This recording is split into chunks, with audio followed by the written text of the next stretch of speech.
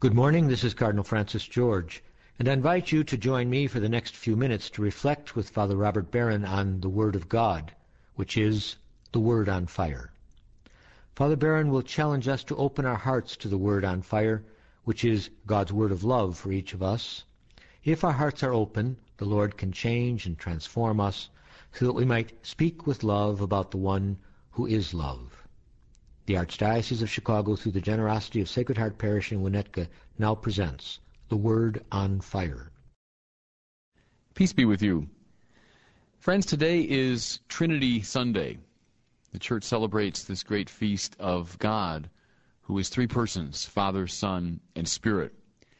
Now, this feast day has been known for many years as the preacher's nightmare. What can you say about the Trinity? In fact, when I was growing up, I remember year after year preachers saying, well, it's Trinity Sunday. I should talk about the Trinity, but what can I say? It's just a great mystery. And then they would move on to something else. I think for too long we've seen the Trinity as simply a conundrum. It's simply a puzzle, a sort of Rubik's Cube that theologians worry about or they bother their heads over, but doesn't have much to do with ordinary Christian life. Many years ago, I heard a homily from a bishop, and the bishop said, you know, I don't really care if you know much about the Trinity. What I care about is if you love your neighbor.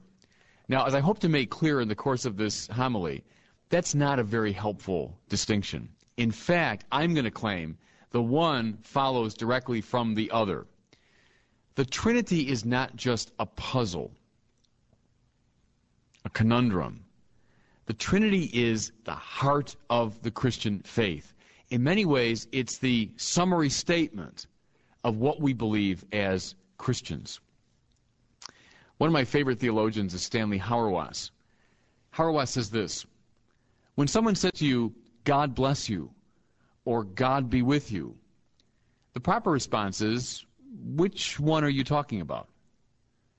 There are a lot of gods over the centuries. God has been understood in all kinds of ways. Christians don't just believe in God.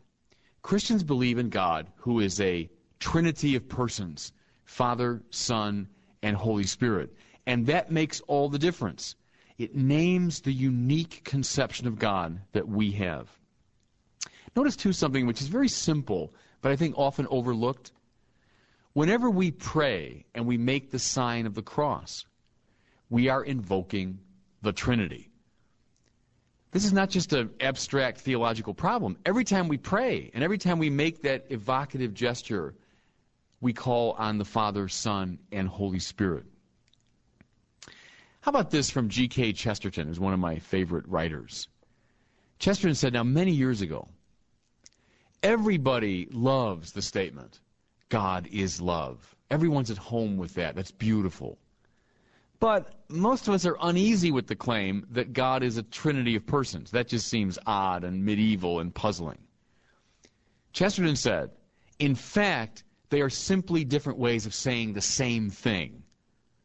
Look, if you say that God is love, you're not saying that God has love. Love is something God does from time to time. Love is an attribute of God. That's not what you're saying. You're saying that the very being of God is love. God is a verb, not a noun. God's an action more than a thing. Well, now look, if he is love, then within his own being there must be a lover, a beloved, and the love they share. God is love. That statement flows from, and that statement implies, the Trinity of persons. Lover, beloved, the love that they share. Let me try some other images with you to illumine this great mystery.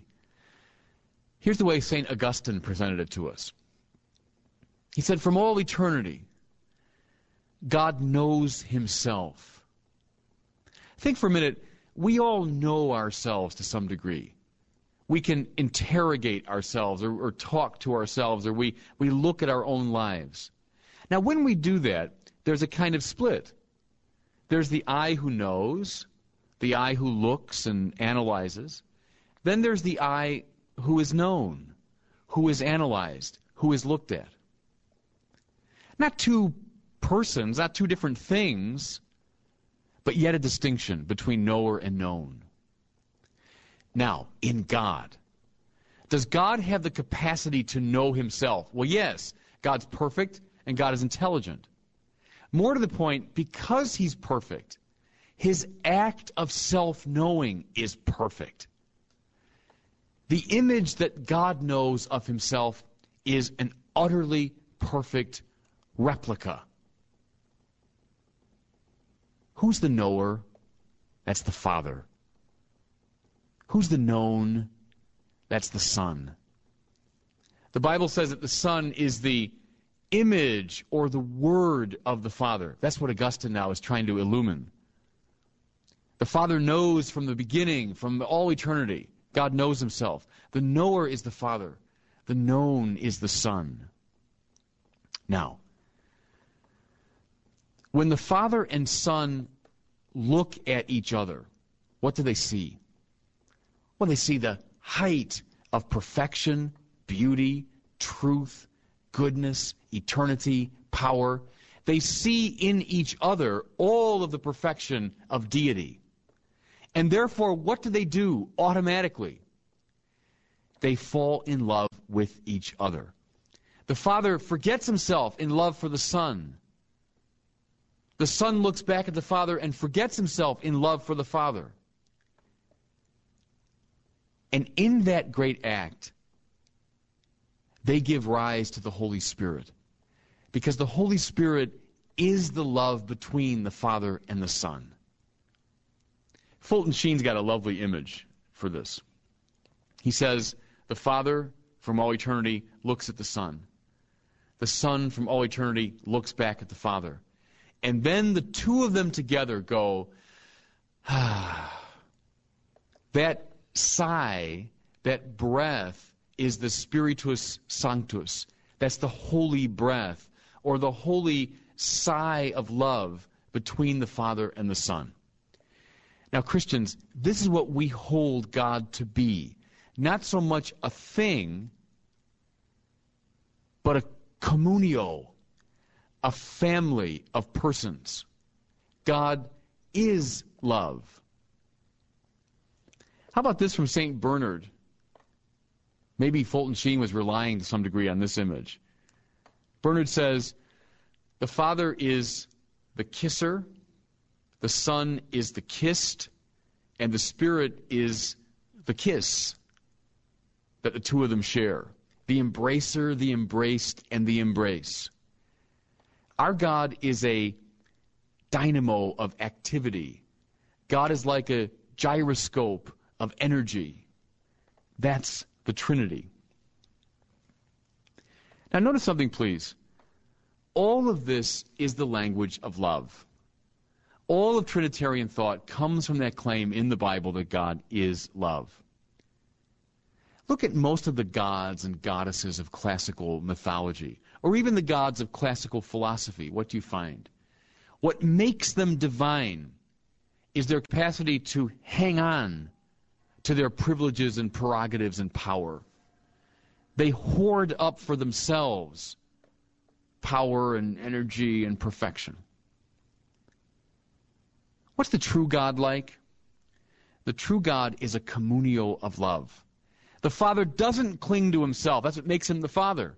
The Son doesn't cling to himself, but empties himself, looking back at the Father in love. The Spirit is the mutual self-forgetting of the Father and the Son. What we say about the true God is he's not an image of the sinful world. We like to hoard things for ourselves. We like to aggrandize our own egos. That's not true of the God who is a trinity of persons. The true God lets go of himself in love. Here's a little technical language. I teach a course up here in the Trinity. So I teach our students at Mundelein the technical language of this Trinitarian faith. We say that the Father actively generates the Son. That means the Father gives rise to the Son. The Son is passively generated by the Father. He allows himself to come into being. Then we say the Father and Son together in their mutual love, they spirate the Spirit. Isn't that lovely? Spirare just means to breathe out. They actively spirate the Spirit. And the Spirit is passively spirated by the Father and Son. He's breathed out by the Father and Son. Now, what I love about that language, though it sounds very technical and very abstract, it really isn't. It means that in God, there's a wonderful play of activity and passivity, of giving and taking, of breathing in and breathing out. God is like a heart. You know, if the heart did nothing but send blood out, well, it would dry up. If the heart did nothing but take blood in, it would explode. What makes the heart lively and vibrant is that it's a play of giving and taking. Imagine the lungs that did nothing but take air in, or did nothing but give air out. Well, they'd cease to be. The lungs are these rhythm of giving and taking. Now, think of a relationship. Two people. One of them simply dominates the other. Takes. Well, that relationship is doomed to failure. Imagine the other person who's nothing but passive. Gives. Nothing but acquiescent. Well, that's not going to last either. What makes a relationship healthy? Listen, Christians, what makes it really a relationship of love is precisely this rhythm of giving and taking, of breathing in and breathing out. God is love. That's what God is.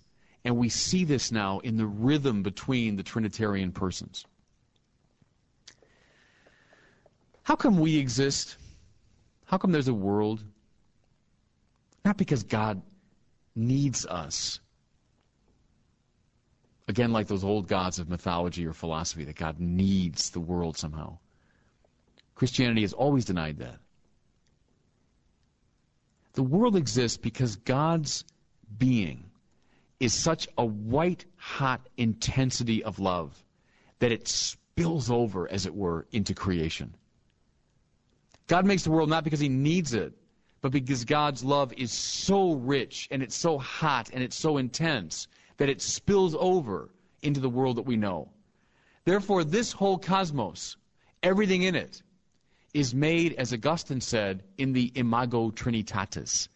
It's made in the image of the Trinity. That means it's made to look like love. You know, it's wonderful in the early church fathers.